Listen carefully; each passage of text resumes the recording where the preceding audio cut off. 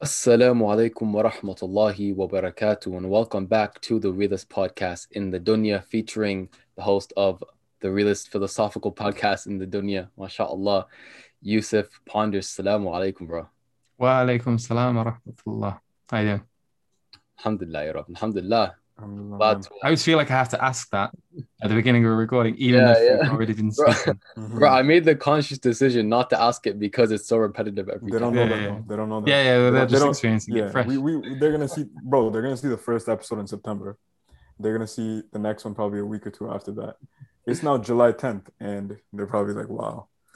So I got two questions. One, is your name Yusuf Ponders or Pondering Soul? Because when I found you a couple months ago, I remember Yusuf Ponders, but today I see Pondering Soul. So Yeah. what's with that? So when I set up the channel, I was like, I need a channel name, Mm-hmm.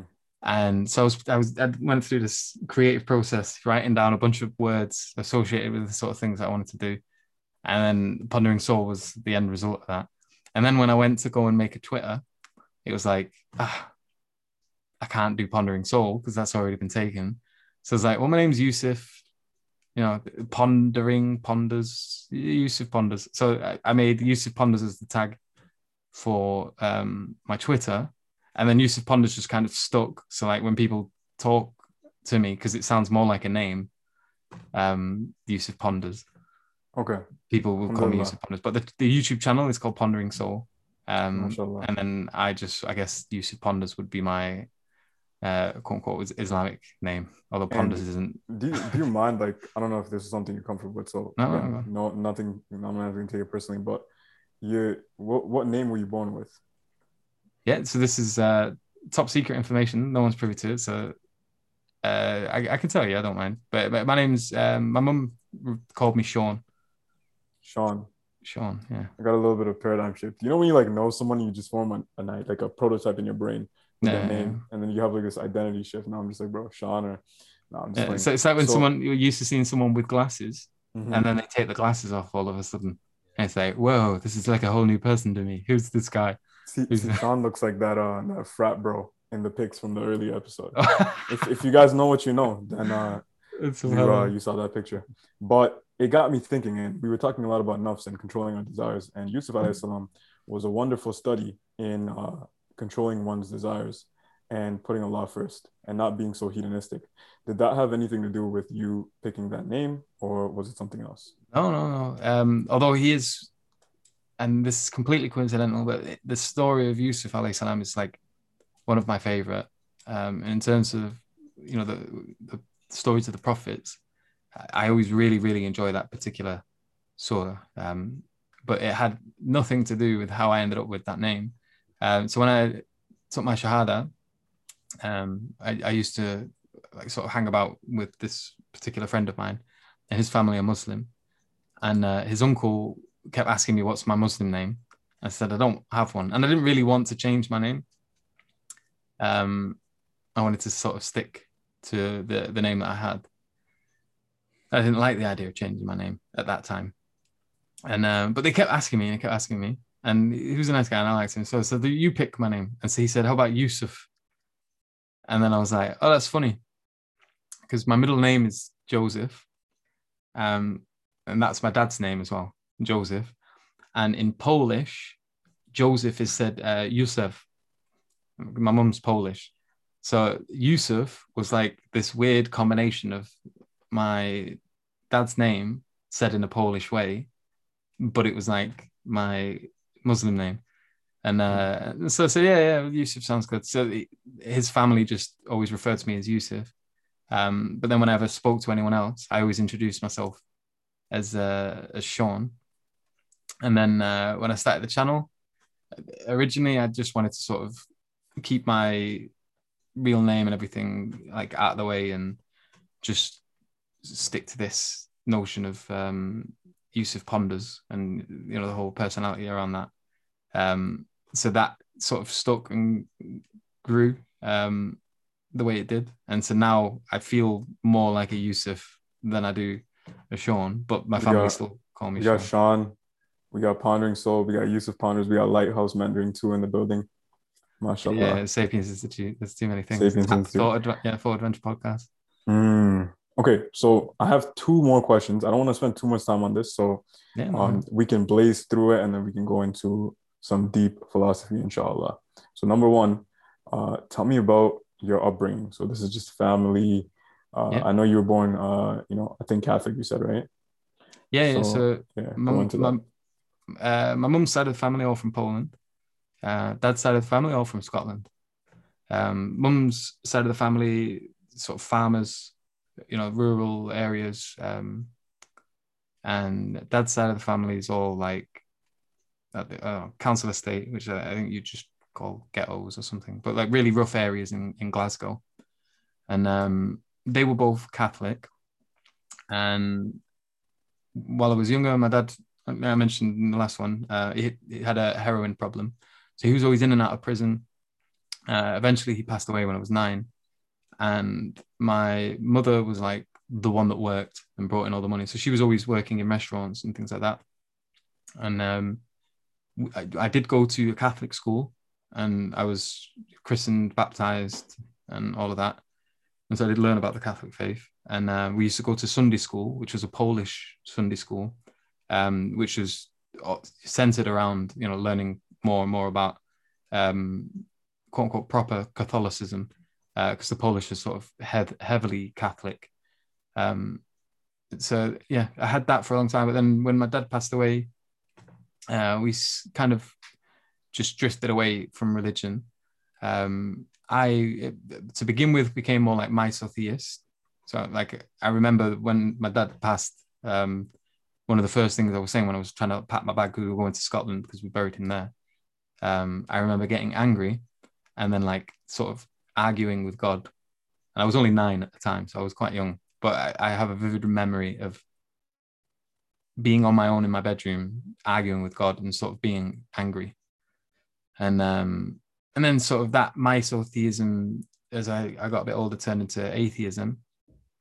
And me, my brother, we kind of grew up being able to do what we wanted whenever we wanted. So we had a sort of very free household. My mum was always at work. The person that did look after us was my grandmother from my mother's side, who was a little Polish woman who spoke very little English, and she suffered from things like paranoid schizophrenia.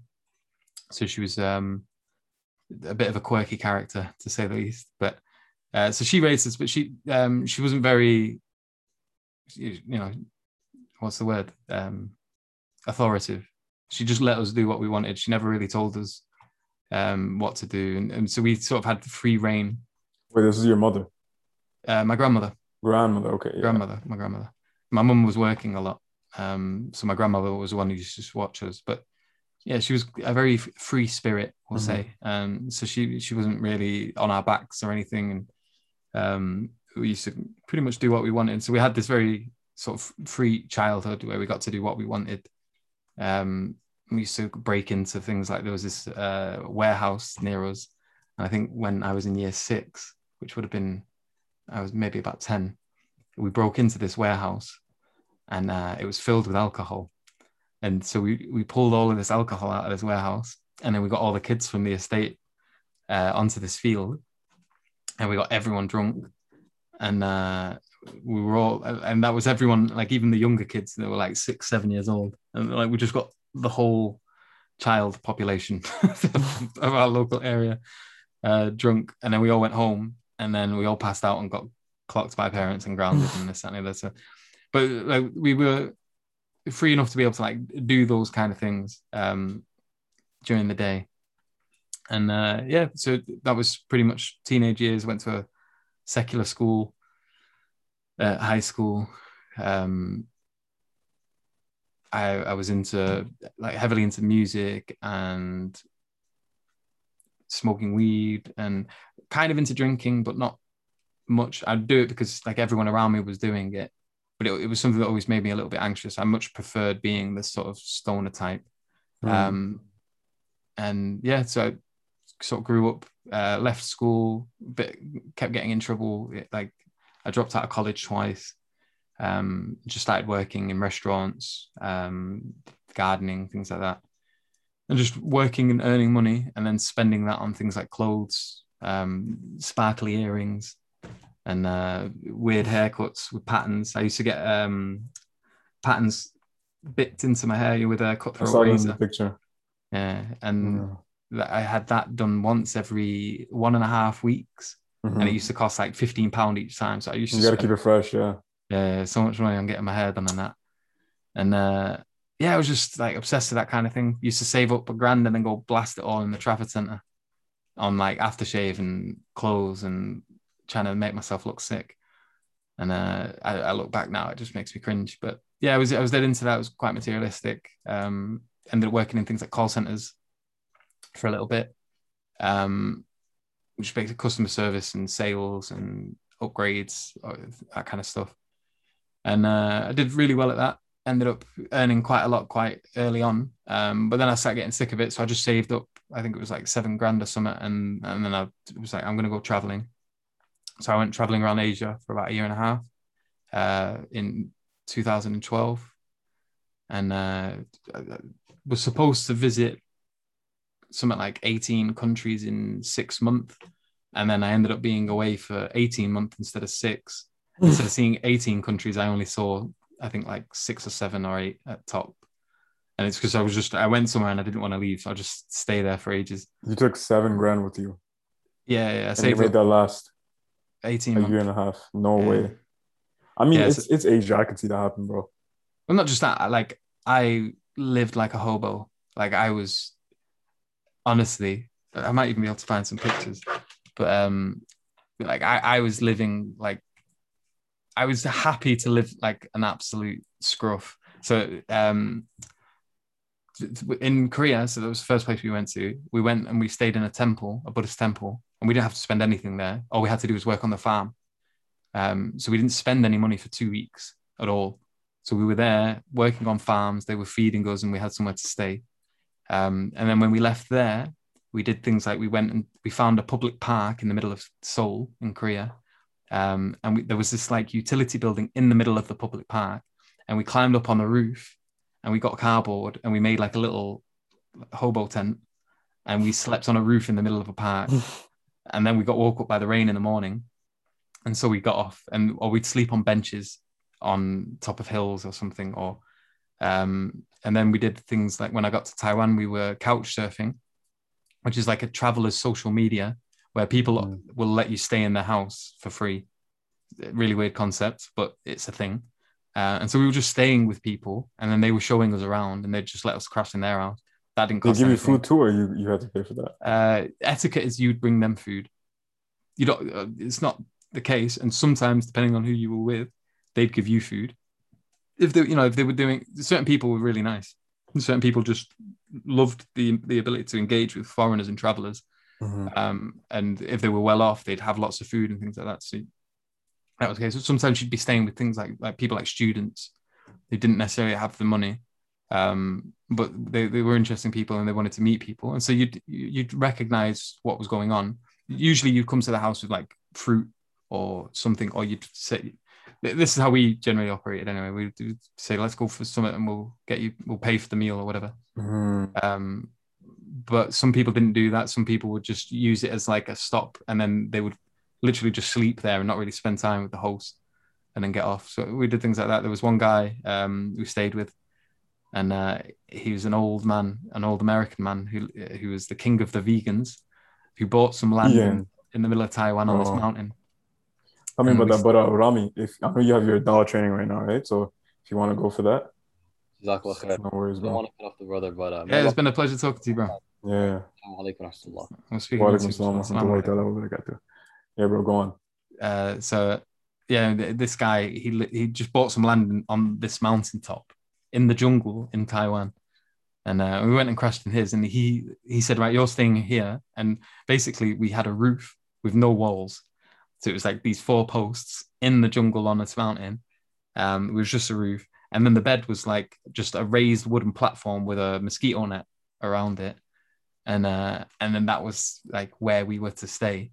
And then we were sleeping at night, and there was bats flying around the tent, and there was cicadas. I don't know if anyone knows what a cicada is, but it's just this really, really, really, really loud insect that screams almost. It's like, and you've just got like 50 of these around your head in the middle of the night. There was just no sleeping. We're not staying there. And the guy turned out to be a bit crazy as well because he lived there on his own. And he was like, let's go get food. And so his version of let's go get food wasn't like, let's go KFC or anything. It was, let's walk into the jungle and then try and find weird roots in the ground or growths off a tree or a flower. And so he was like, oh, there's a banana tree. I was like, oh, buzzing, we're going to get some bananas. Nope. We're going to get the flower and we're going to eat the flower. And he basically just crushed this banana flower thing with some other stuff and made this goo.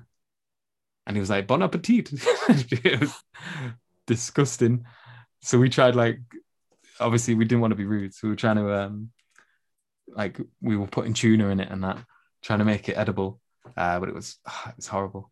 And so, yeah, we didn't stay there for long. But that was free. And then when we went to Malaysia, we went to this island called Tiaman. And there was a woman running a bar. And she had a few chalets that were like run down. Like run down's probably not even a good enough word to describe the quality of the chalets, but they were really, really old. They were in disrepair. The toilets were like constantly dripping and leaking. So there was loads of mold and everything in the bathroom. The bed was like 1,000,000 years old. And we had like a sheet that wasn't even fitted. And it was just, you'd put the sheet on top of it. And there was a fan that you turned on, and to feel the effect of the fan, you had to have like your face pretty much right next to it. But if you turned it off, you could see like a century's worth of dead insects that had been chewed up by this fan. And then there was just jungle just growing over it and taking it. And I'll see if I can find the picture of. And there was always people staying there because we didn't have to pay. So we said, we'll help you run your bar. Just let us stay in one of your crappy chalets. And so she was like, yeah, no problem. So she let us stay here. And so we were always having people like sort of stay there with us. And so that rather than sleeping in the bed, you get a double bed, you usually sleep in it lengthways. We would maybe have like 4 or 5 people sleeping in it widthways instead of so you could fit more people on. Bro, that reminds me of, but I'll tell you about that after. No, go on. Yeah, I went to Iceland with Angel, who was the third brother who couldn't make it tonight for the 3 Muslims, and another brother. And when we went to Iceland, it was just supposed to be 2 of us. It wasn't supposed to be 3. So it was a last minute plan. And bro, if you know anything about Iceland, it's crazy expensive. So we booked Airbnbs weeks and months in advance. So what we did was we went with 3 mans in all these 2 people accommodations. Yeah. Usually it was a double or queen bed. Gotta improvise the width thing. Yeah. So there's bro. Back then I used to snore a lot. Apparently, according to Anha, I don't snore anymore now. But apparently, it was so bad. This man in the freezing cold, he would take our car keys, go to our car, and then when we woke up, I would like eat breakfast, do my thing, come in the car. He's still asleep, bro. He's passed out. Frozen in the car. Frozen in the car. So let me share my screen. I'll show you. Go for it, bro. I'll just quickly. So this is the only surviving picture I have of this place. But yeah, so like on the inside, it was just absolutely shocking. And when you can see the floor on this, so you see the floor, that wood kind of flooring that you see underneath me, that was what it was like inside of the chalet as well. And then we strung up these hammocks, and you can see the jungle is like, it's just pure jungle there, mate. It's not like, oh, let's just walk through this jungle kind of jungle. It's no, we need a machete. Yeah. You're not walking through it. But it was just, it was such a scruffy den. And but yeah, we were chilled. Like, it was free. So it just meant the more we could live like this, the longer we could travel for. And we'd always eat cheap. So we'd always eat street food. Like when I went Myanmar, we had the option to, I was on my own at this point, but I had the option to stay in a room and spend a bit more. But I was always like, no. What's the cheapest? Is that we can stay in the corridor for $3. And so like I would basically sleep in the corridor of this like hostel, next to a few other people who also wanted to travel cheap. So they'd be sleeping in the corridor as well, outside of people's rooms. And then you'd go for food and you'd find like, it's like a back alley, like an alleyway, and someone had made a restaurant, and this restaurant was basically some stones next to the curb with a fire, and then a pot put on top of stones on a fire next to a curb, like in a gutter, in a back alley. And then the tables were just like buckets that are turned upside down, and the chairs were the same buckets turned upside down. so you just like basically table and chairs were just upside down food buckets or like oil buckets, whatever. And then and you'd spend like a couple of dollars to get like a huge scran that someone's made in some alley on a fire next to the curb. So there was definitely no daughter in the picture back then. No, definitely not. Because you're not doing this, bro, with a daughter in the picture. I'd probably not. I wouldn't do that. I'd probably still be a bit hobo. I'd obviously be conscious of keeping her safe, so I'd try to be a bit more careful. Whereas with me, it was like I was quite happy just sleeping in really weird places, which, looking back now, was probably quite dangerous a few times. But I don't know, young, stupid, this, like, in love with this idea of the adventure lifestyle.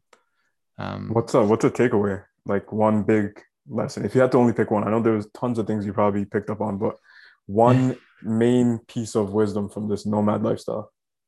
It's like Peter Pan, man. The Never Never Land. It's this attempt to not really grow up, and it's, they sell it quite well. I can sell it quite well. I can tell you about all these amazing stories, but it's never like that. Like it's intense. It's wrapped up with some of the biggest sort of amazing experiences, like constant sequences of the feeling of awe, almost like every week, to feelings of severe depression. And it was just an up and down, up and down, up and down. And it's a really weird way to live, because like when you get bored, you move on, you go somewhere else, you check something else out. You're doing mad stuff, like you're eating scorpions one minute, or like you're eating mystery meat that you later find out after the fact turned out to be like dog or something weird. And it's like, oh, well, I probably wouldn't have eaten that if I'd have known it was a dog. Just mad things like this. That island, to that photo that I showed you, that was Tiaman Island. Beautiful place. Fell in love with it. I lived there for about 8 months. I ended up that particular bar was I think a Norwegian woman's bar. And the second time I went, I worked at another bar, which I ended up running rather than basically I paid rent to the guy who owned the dive shop, and then we ran this bar. And that was mad, because it was like I was a full-time resident in this place pretty much. And if I needed to leave, it'd be once every 3 months when visa was running out, and I'd come back. But this place was like paradise, and that's probably the major thing that made me want to stay there, because it was like we lived on a beach. You woke up in the morning, you just jump off the jetty into the ocean, and it took 2 minutes to get into the ocean, and that was the wake up sort of thing. And it's beautiful, clear waters. You got all these mad fish, turtles, and that, and just crystal clear water, beautiful. But there was a lot of mad things going on the island. Like people had bad drug addictions. So it was and these are people that I would talk to, like the youth around about my age, really good lads. You get on with them, and then they'd just be like in my toilet doing heroin or something, and then you'd be like, "What are you doing?" And they would talk about heroin like it was like nothing, like it was, cereal, yeah. Yeah, like it was niche. It's like, bro, that's not a good thing to be doing that. Why are you doing that? But they couldn't get it.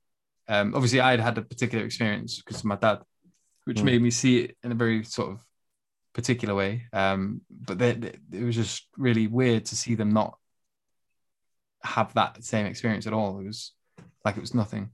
And then there was other lads that were like on meth. Or like let me ask you this, and once again, bro, I'm gonna remind you, anything you don't want to talk about, just I'm not gonna take it personally. No, right? Don't worry, bro. I'm an open book. What made you quit weed?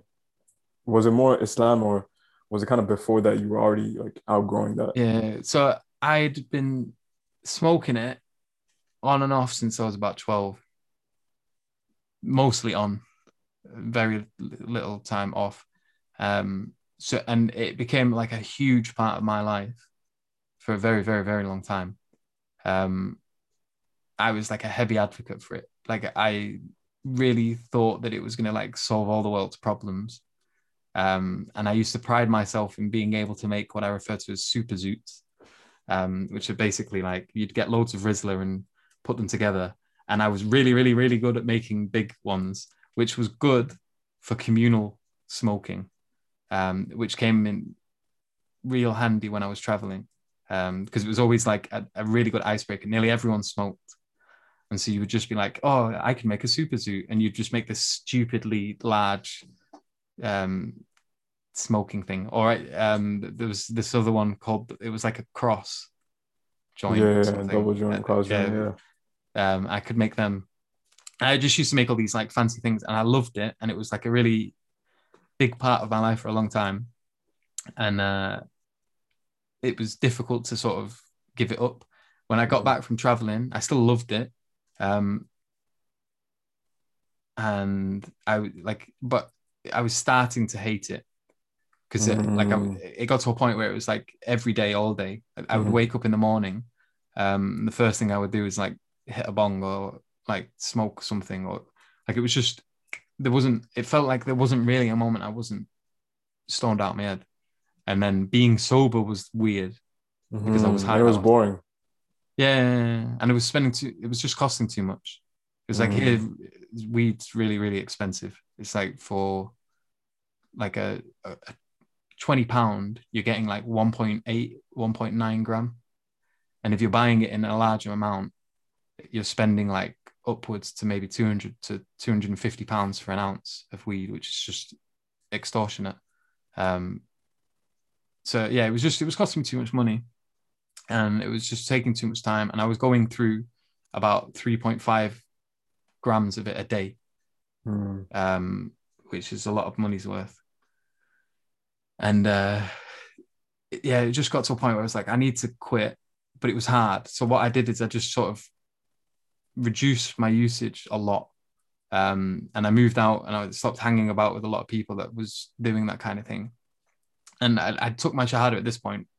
But I was still smoking for a while because it was really, really, really difficult to let go of. And like I was quite isolated, and it was something I used quite a lot to sort of help manage my anxieties. So I kept smoking it for a bit. And then eventually with my wife, I found out that she was pregnant, and the news of the daughter was it. That was it then. Never touched it again. And not just weed, I stopped smoking. I like just finding out I was going to be a dad. You never went back? Never. Do you feel like a lot? I don't want to say like that's why you have a daughter, but it's almost like it was a perfect time to like, everything happened in his qadar to like get you to abstain. Yeah. Well, it was definitely like a key moment. Like I'd been battling on and off, even just like smoking. So it was weird because there was a period where I used to smoke cigarettes, and then I would also smoke weed. And so I saw myself as someone who smoked cigarettes and smoked weed. Eventually I give up cigarettes, but then I still smoke weed. And no matter what, it was like weed was something really difficult to let go of because it was also a really social element of my life. It was something that was really easy to sort of, everyone I knew smoked it. Everyone around me was always smoking it. And it's always like the first thing, oh, why don't you come round and we'll do this and we'll watch some funny movies. And so we just like be idiots and get stoned and watch stupid stuff. You never had any like bad trips? Yes, I did. Of course. Those didn't make you want to quit? No. But it was the end all where it was like it just happened, right? Where you chose to humble yourself before Allah humbled you in a way. Yeah, so it was just, you know what it was? The news of a daughter was like, I've got to sort myself out. I've got grown up now. I can't be no muppet. Like, I'm not going to be. And just the thought of her being around that kind of thing just knocked me sick. Like it was like, I don't want to be a dad Subhanallah. that smokes around my daughter. I don't want to be a dad that has to go off and sneak and hide to smoke and then come back stinking. Or like, I don't want to be having a daughter, a baby around me and me being stoned or me being wanting to be stoned. Or even if like, because a baby is a 24/7 thing, man. Like they're waking up throughout the night. They're always needing your help. There's no, oh, let me get stoned and not have to like deal with a baby. Like there's no opportunity. Like if you're getting stoned, what you're going to end up doing is you're going to have to deal with a baby while you're high. And the thought of ever doing that was like, no, I ain't doing that. So yeah, just gave it up. Never. And alhamdulillah, the urge has left as well. Like even the thought of smoking now knocks me sick. And if I've ever been around like some of the old friends that I used to hang about, or like my brother or anything, they all still smoke, and the smell of it just makes me feel uneasy. Like I know if I ever touched it again, I go absolutely underpants. That's the reason that weed is hard to quit for a lot of drugs and substances. They're physiologically addicting, but weed is psychologically addicting, and it's a very difficult thing to break that pattern. Well, we always used to go on about that as well. We were like, no, weed's not even addictive, and it was I can quit whenever I want. Yeah. And it's like, oh, right, I can stop tomorrow. Then why don't you stop? Oh, because I don't need to stop. I don't want to. I don't want to. It's cool. I'm choosing it's not to. even I want to. I don't need weed. All right. And then why don't you go a week without it? That's when you know you're hooked. Yeah. And so alhamdulillah, that's just not part of my life at all anymore, and I don't want it to be. But it was for like, but by the time I'd quit, at that point, I had been smoking weed most of my life than I had not been. So I think I quit when I was like 25 or something. So I'd been smoking weed for like 13 years, and there'd been 12 years of my life where I hadn't. So, at that point, it was like, I'd gone past this threshold. It was like, that's a long time to smoke weed. I don't want to be an old man going on about ganja. How bad was your anxieties and all that? Pretty bad. Like, I had severe anxiety. So they did this test thing on me, where they ask you questions and you go and you speak to professionals and that.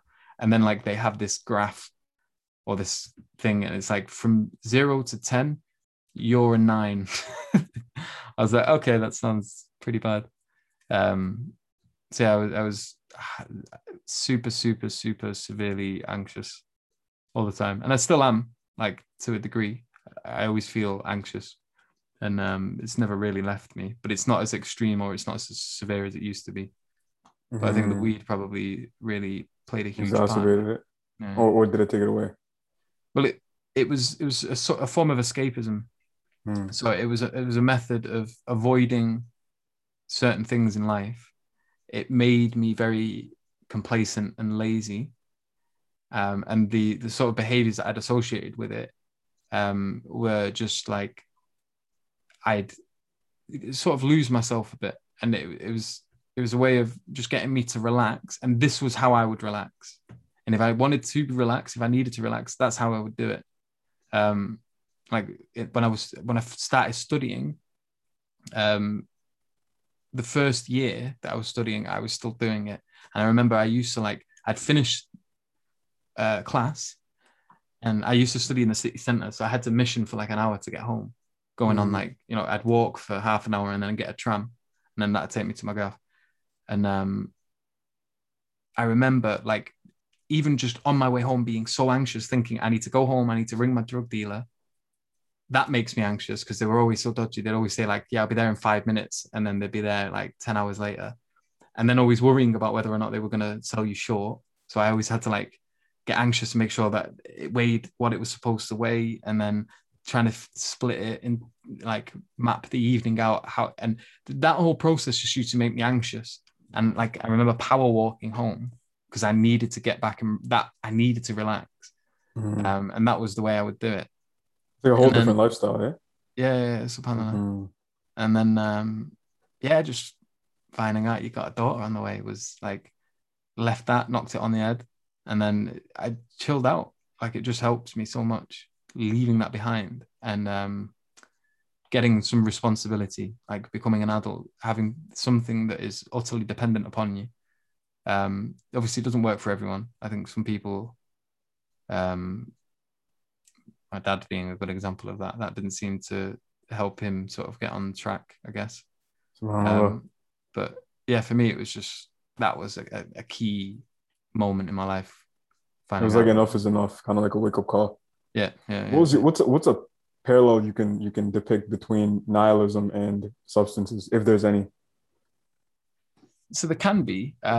So the thing is with nihilism is when someone's experiencing it. What is nihilism for a lot of people? Because a lot of viewers, there's like, what is that term?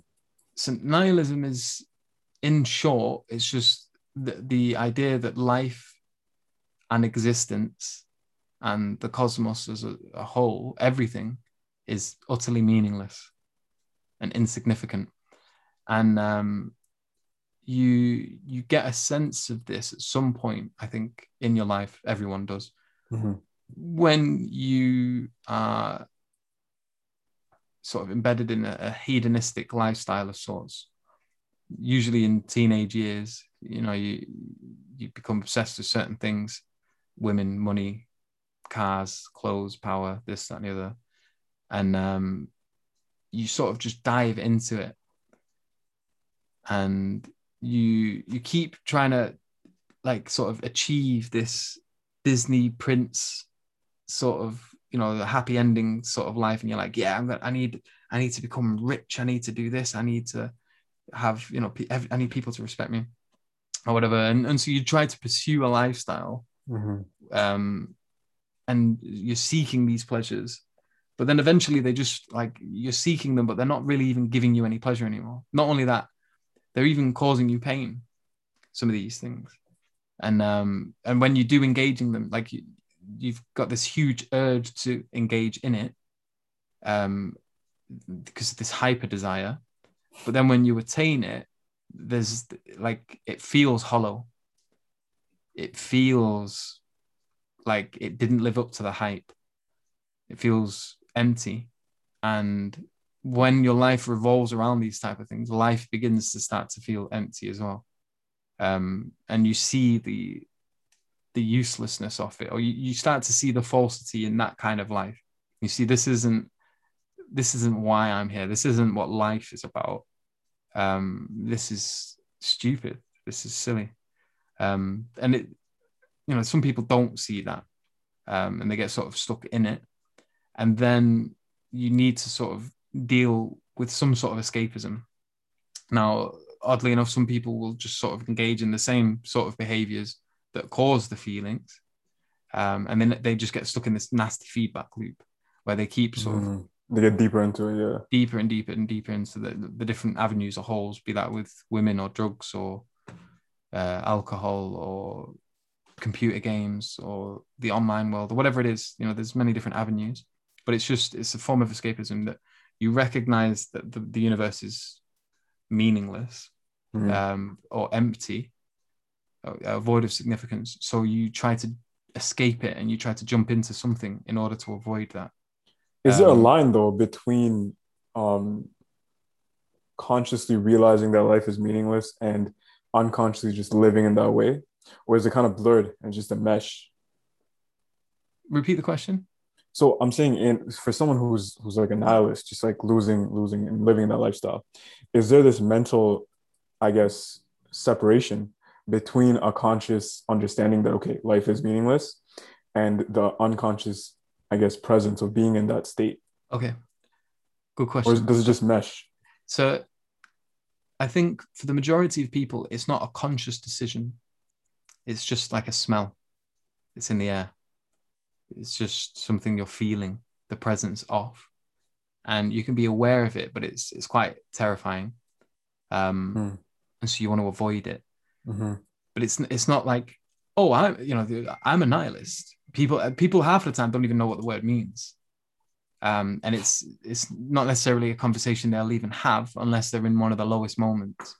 Or in therapy or something. Yeah, exactly. But so they'll just avoid it, and they'll try to stay positive.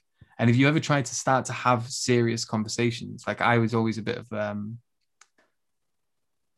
a quote unquote a buzzkill, I guess, sometimes, where like everyone would be having this particular sort of night where they're just, small talk or getting drunk and talking silly about random things. And then I'd be like wanting to talk about death or like, impending doom or That's dark. some death in the sense of like, well, life, what's the meaning of life, or conspiracy theories, like what was this? What's going on here? And I don't know, maybe because I'd sort of experienced quite a lot of death growing up, I was already really exposed to it, and it didn't strike me as strange or as it struck me as an important subject. And it was always weird that people weren't as willing to talk about these things, or as interested to talk about these things as I was. But yeah, I think that either people are recognizing it, because as far as I see it, nihilism is sort of a societal problem at the moment. It's not like just a philosophy people are picking. It's a necessary consequence of a particular set of values. And at the moment in Western society, the values are very particular, and they sort of accentuate this feeling of nihilism. And you've got this pervading feeling, or this like dark cloud that's above everyone, and they're just sort of trying to escape it, because people generally in Western society don't believe anymore, or they don't act like they believe, at least.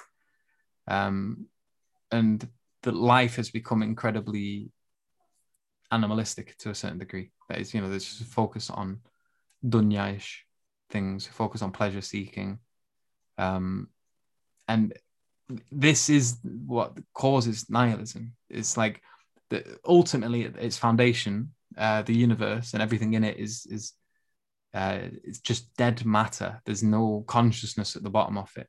And if there's no consciousness and there's nothing being aimed at, it's random, it's pointless, it's just ups and downs, and you're seeing good people getting trodden on and hurt, and you're seeing bad people get all these things you want. Bad people have got the money, they've got this, they've got that. I see what you mean now, bro. It's depressing even hearing it, so I can imagine how it is for you just talking about it. So it's not like fun, so to speak, to study. It just feels really necessary. But like, I don't know, I've always been weird. So that there's the experience is like the analogies I've always made. There's certain moments in my life where I've had this experience of something, and the feeling that I've had in these moments is analogous to sort of a full realization of what nihilism is, or the experience of it. And so there was one time we'd done this drug called, it was, we just bought seeds. Like if you plant them, they grow and they turn into flowers. But they were a particular kind of seed that they had this sort of psychedelic effect. So psychoactive, yeah.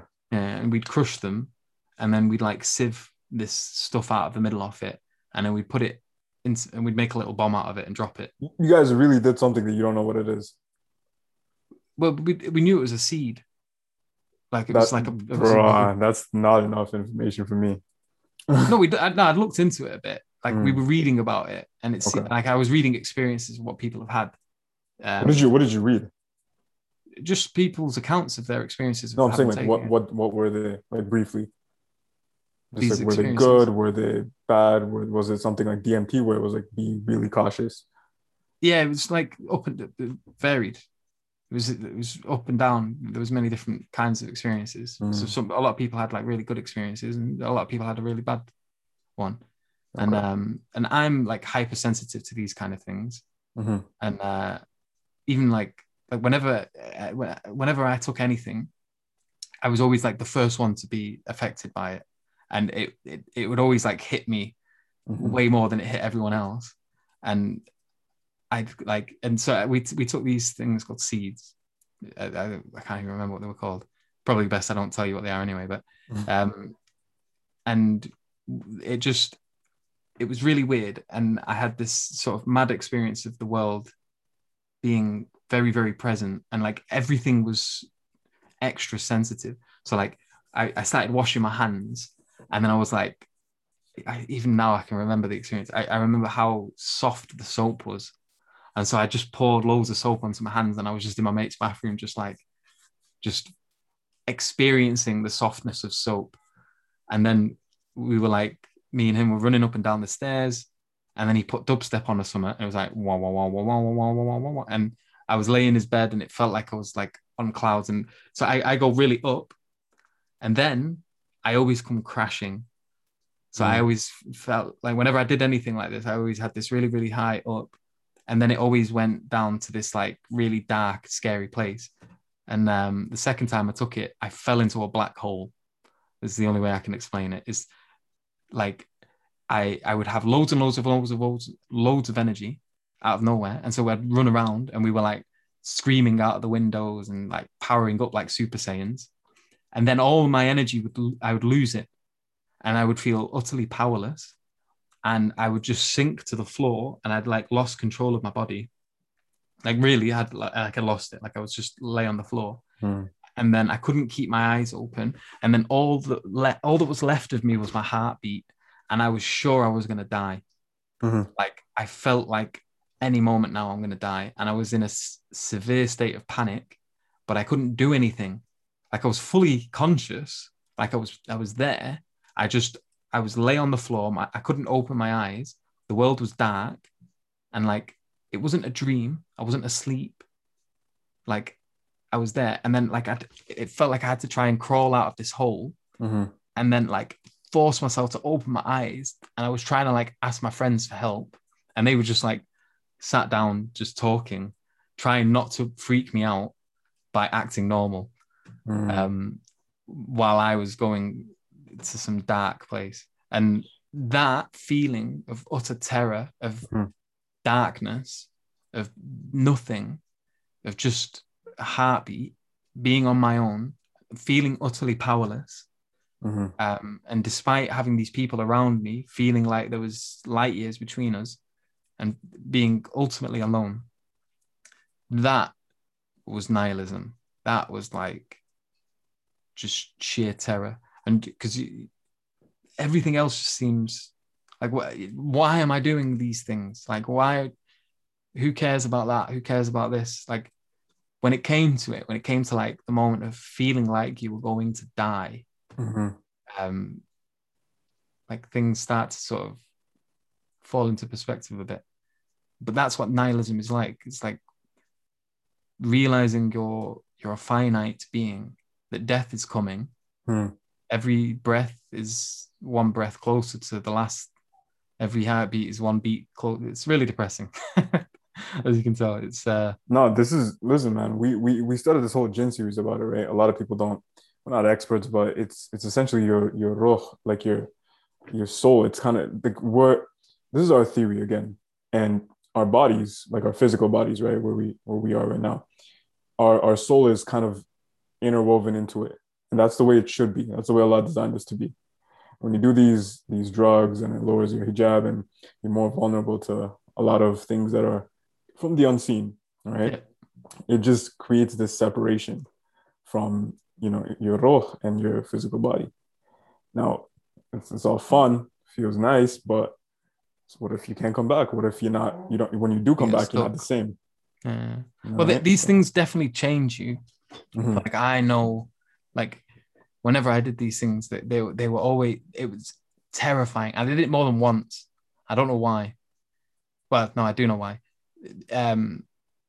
Because it in a way, it made you really, really take life seriously. And like every time I did it, it was always so exhausting. Like I couldn't, like if I ever did it, it was once every couple of years. And no problem. Once every couple of years. And it was always hyper significant, but hyper terrifying. And now the thing is it's funny you mentioned Jinn as well, because I have theories about this. and it relates as well to things like the soul, and it also relates to these things about DMT. So maybe we can go into that, inshallah. But it's I was doing it because I was trying to find something. I was in search of something, and it was clear that whatever I was sort of focused on was empty. It was hollow. There was nothing to it. But there was always this sense of something significant in place, and you could always see it, but it was never in worldly pursuits. It was never in the drugs. It was never in the women. It was never in the alcohol. It was always, everything always felt like it had. It was weird because there's this conflict. You've got this experience of the world as meaningless when you're looking at the world in and of itself. But then simultaneously, there's always this sense of significance. There's always this sense of plan. And it was really, really hard to describe. But I always felt watched over. Like I always felt like when I was traveling, man, I got into some weird predicaments. Like crazy things were happening. And like, I was like, I should have died then. Like that how on earth, like subhanAllah, there was just too many accounts of things happening where it was like that should have ended very, very badly. I have no idea how I got out of that. But I always felt like there was something protecting me or something watching over me. It was always this weird sense. Like Allah or jinn? I don't know. It felt like a good thing. It felt like a good presence protecting me. Not evil. But I also had this sort of sense of evil as well somewhere, but it was distinct. They weren't the same thing. There was like this one thing trying to call me in one way and this other thing trying to call me. What if it was the same thing, but like a different like thing? What I'm trying to say is, what if it's not like good or bad? What if it just, they're all bad, but some could be good? You know what I mean? Yeah, possibly. Because this ties into jinn, because jinn have a will, so some of them could be bad. Some right, and they don't want you to catch on to how they are. Yeah, exactly. But so the nihilism thing, sort of linking it back to the original question, that experience when I was in these like dark places, it was terrifying. And I had experiences when I wasn't taking something which was similar to that. So I went scuba diving at night, and I was in the ocean, and my torch wasn't working, and I was just alone. Everyone was sort of swimming, and I remember I turned out and I looked into the darkness of the ocean, and then I was terrified. I was like, I can't see like my hand in front of my face. It's that dark. There could be a shark like right in front of me, and I'd have no idea until it bit me. And it was just pure fear. And then there's one part of the body telling you to run or swim and get out and go. And then there's another part of me that's sort of just watching me panic and being like, no, stay. Like I don't know, I'm weird. I wanted to experience that fear and let myself experience it, and then force myself to stay and to keep experiencing it. And it wasn't something that was going away. It was there. But then there was this other part of myself that wanted to sort of stay composed while going through that. And I had another experience like that when I was in a graveyard. I used to go walk around in graveyards at night. And I had a dog at the time. And I liked the night because everyone was asleep. And there's a sense of pure silence and bliss and peace at night, especially in graveyards. And then I just got this sense that there was something behind me, and I was terrified. And then it was like, run. You need to run out of the graveyard. It's dark. There's no light. It's pitch black. There's a monster. It's going to eat your face. And so there's this part of me wanting to run. And then there's another part wanting me to turn around and look to check. And then there was another part of me that was like, no, just stand still. Don't run. Don't turn around. Just submit to whatever's going on. Whatever's going to happen is going to happen. And then so I just stood there, and I was just sort of like watching my fear and letting it overcome me. And I'd had lots of these experiences of like utter fear and of sort of recognition of my mortality, that death was possible at any moment. and that I need to take life seriously. And eventually obviously when I went traveling, and I was the traveling wasn't so much going to places, it was running away from, the life that I was living. And I wanted to see what different ways of living there were. So like I said, I stayed with monks. I was looking into Buddhism. And then I met a lot of atheists. I met a lot of like new age hippie types. So I was talking to all of them. I was looking into like the modern forms of this new age religion. So there was a particular author that I really liked. It was called Ram Dass. And so I was taking these things seriously. I was trying to figure out, is there any truth in them? And the more, obviously, and Islam was a part of that as well. And so I was reading the Quran. I read it, I think, 2 times front to back before I'd actually took my Shahada. I was looking into the life of the Prophet. I was looking into all these arguments. I was watching a lot of YouTube. So I was probably watching, this was a long time ago now. I can guarantee that EF Dawah and Speaker's Corner and that were all a part of that. And it was just engaging with these seriously. And I think these moments of the fear of death, is what is going to take place after death. Is it really nothing? Am I willing to really put all of my money on the fact that there's nothing after life? Right. Do I really believe that? Because there was a point in my life where I did, but it was like, but do you though? Why do you believe that? And so I had to start like asking these questions.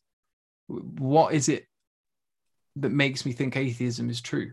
What is it that makes me think that that there isn't necessarily a God out there? And life was quite chaotic. So I'd like have these experiences, like I mentioned before, where it's like I had this sense of some sort of super significance, but then they would sort of drift, and then I would move back into this sort of agnostic / atheistic state, and it was fluxing certain experiences, and I'd become more sort of open to this idea, and then it would drift away, and it's like Allah subhanahu wa ta'ala, it says it in the Quran, when you're on the ship and the storm comes, all of a sudden everyone's a believer again. Yeah, 100%. Yeah, and then once it's done. Yeah, once it's done, you fall back into forgetfulness. And like I was reading the Quran, and it's like I kept reading and I kept seeing myself in it. It was like, and then I was reading more and I was seeing everyone around me in it, and then I was starting to see that there's wisdom in this. Like I know if I stop these type of behaviors, I know this is where contentment lies. I know this is where peace will reside, like in submission to a lot of the things that are being said here. And there were parallels. So like when I was in the Buddhist temple, they did things like pray 5 times a day as well, funnily enough. And they did sujood, so they even go into prostration. But they had these big gold statues that were doing it towards of men, and I didn't get that. And I'd speak to them, and there was these like, everywhere. Whenever I was talking to people, there was always these like common themes, these common patterns. And when I was really young, I was really into alien conspiracy theory stuff. And what had happened is, independently of religion, while I was an atheist, the way I'd come to understand or conceptualize aliens was as not extraterrestrial, but as like extra dimensional beings. Now this touches, have you ever heard of flatlanders? I heard of flat earthers. No, nothing to do with that. Nothing to do with that. It's this book, Flatland by Edwin A. Abbott, and it's subtitle a romance of many dimensions. Now, in this book, it talks about a flat land, like it's literally a land that's 2-dimensional, so it's not a 3D place. And there's little 2D creatures that live in flatland. So there's little squares, there's little triangles, there's little circles, and they live in a flat world. They have no up or down. They only have forward, backwards, left, and right. And they live in this flat world, and that's all they know. They don't know anything else. But then this 3-dimensional creature comes along and starts talking to one of them. So you can see on the cover, you've got a little flat square man, and then you've got like a sphere here poking through his world. That's not supposed to be there.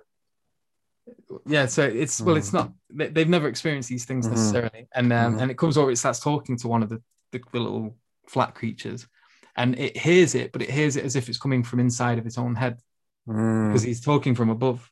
So, like, you know how when me and you were talking, we can only see the outside of us. I can't see your heart pumping. I can't see your lungs breathing in or out. I can't see your brain.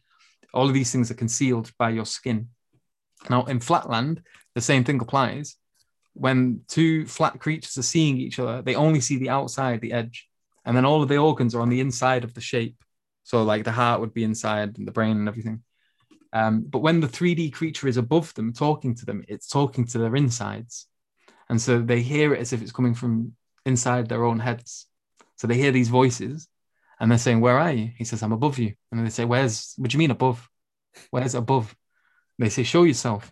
And so the 3D creature lowers himself and he goes into their world, which you see there. And what happens is they experience this dot appear in front of them as if out of nowhere. And then it grows and grows as the circle, as the sphere goes in. Obviously, the closer it gets to the center, the bigger the shape is in that plane. And so you've got this thing appears out of nowhere and then grows. And then as it leaves again, it shrinks and shrinks until it disappears. And they say, "Where did you go? Like how?" And then he's like, "Well, the world is more complicated than you think. It's not just forward, back, left, and right. There's an up and a down as well." And he says, "Show me this up." So the 3-dimensional creature takes the 2-dimensional creature and he takes him up, and he looks down at his world in a completely unique way for the first time. He sees inside of people. So he's looking down and he can see not just people's skins. He can see the bodies inside of them. He can see their hearts beating. He can see their lungs. He can see the brains. He sees inside of his neighbor's house and outside of it at the same time. He sees what's in his neighbor's safe. Like he sees everything, and he's never experienced the world like this before. And then the 3D creature drops him back, and in front of his friends, and he just appears in front of his friends as if out of nowhere. And they say, "Well, how did you do that? You've just appeared out of thin air." He says, "I've just been up." And then they're like, "What do you mean up?" And then he's got to try and like explain to them where he's been, what this place is. But they have, like he did before he went up, no way of like really understanding what's gone on. Conceptualizing here. Even, yeah. No, I was thinking of aliens in this way. So I was thinking of aliens, if they exist. This was prior to like becoming a theist. I was thinking of because I was watching even Carl Sagan videos. Carl Sagan does a video on this about when he's talking about extra dimensions, and he makes reference to this book and he's talking about it. And it made sense to me. It's like, well, if there is aliens, surely it's much more likely that they'd be extra dimensional than extraterrestrial, because stars are just too far away. Yeah, like 100%. And it just, if we're experiencing all of these things, and so my idea of alien became this extra dimensional being that could move between dimensions, or was an extra dimensional thing like the circle. And I was like, so you know when you hear voices in your head, when I was an atheist, I just assumed every voice in my head was mine. But it was, and then I started asking the question, well, how do I know? Like, imagine Flatlanders is real. We're the 2D creatures, and there's 3D creatures. But obviously, we're 3-dimensional. So the 3D creatures in the analogy, they'd be 4-dimensional. So, and they'd be saying, no, the world's not just up, down, left, right, forward, and backwards. There's another direction, and whatever he referred to that as. And Allah writes in the Quran that, you know, for jinn, they see you from where you don't see them. You can't see them. Mm-hmm. And bro, and this is funny because all these things started clicking in place after. So I was thinking of aliens in this sort of way as extra dimensional beings. And then I was thinking about like, so what are angels? What are demons? What's all this? And then it started to just, the more I looked into it, and the more it felt like it was just a semantics issue. Like they were all the same thing. Like when people are talking about angels and demons, I was just being pedantic in just wanting to call them aliens. And it's like, well, you know, back in the day when people would see these things, and whatever it is that's going on, things appearing out of nowhere in front of them, and then going away. And when you're looking at, when I was in the Buddhist temple as well, they had similar experiences. They were talking about this species of people that we have this connection with. Really? Yeah, subhanAllah. And they lived in another world. And the highest monk that lived in this temple, he said he could travel, and he'd go there and he'd have councils with them. And they were telling me all about this mad stuff. And the more I was looking into it, I was looking into that. And then I was reading about Islam, and I was reading about that what you just said there. They see you from where you cannot see them. And so then I just started, like, things just started clicking in place. And the more I was looking into jinn, the more it felt like jinn here is what I've been calling aliens, and what the Christians have been calling demons.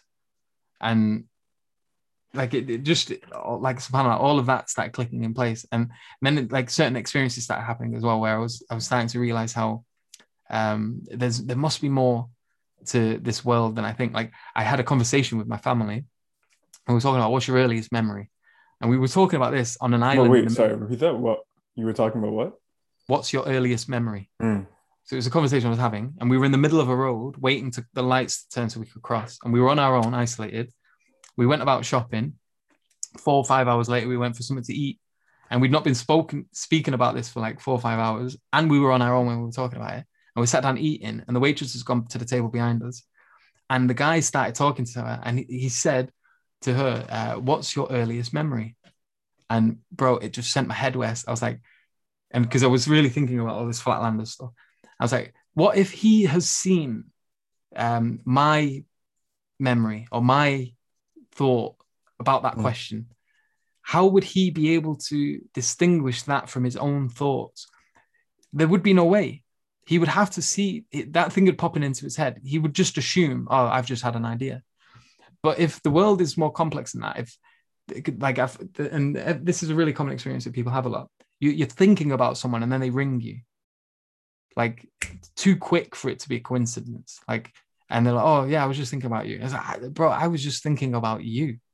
That's weird. Or you're thinking about someone, and you walk around the corner, and then they're there.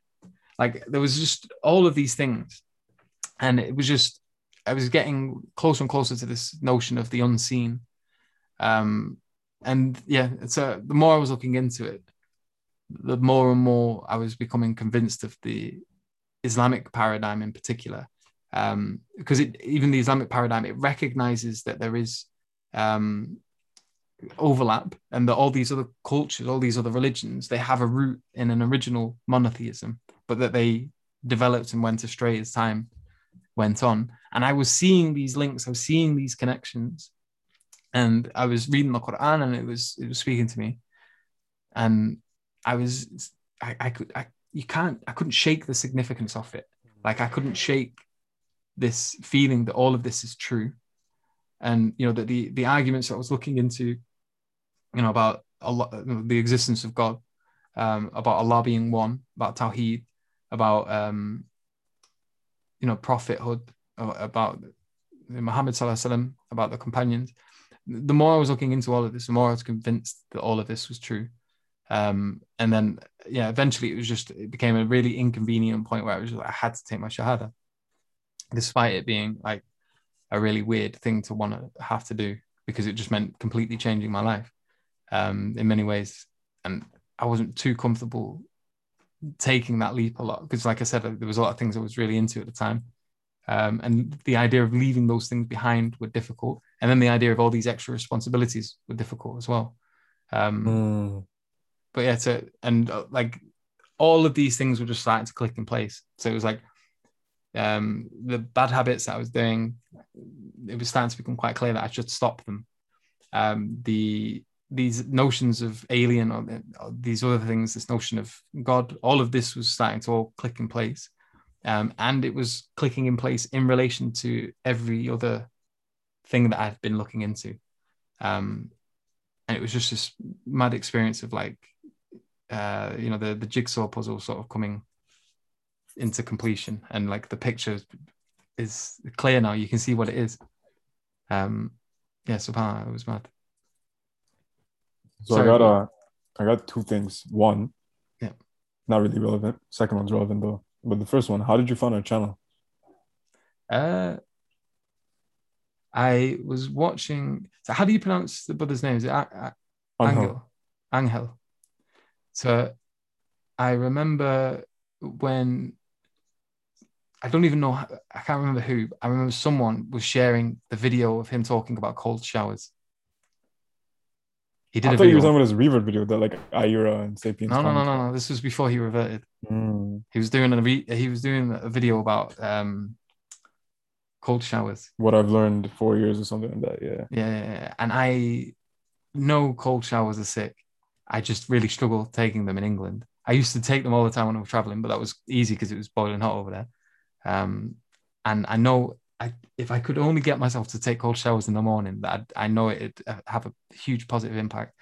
And so I was watching that video about that, and it was like, I need to do that. I still haven't, but yeah, so I do need to.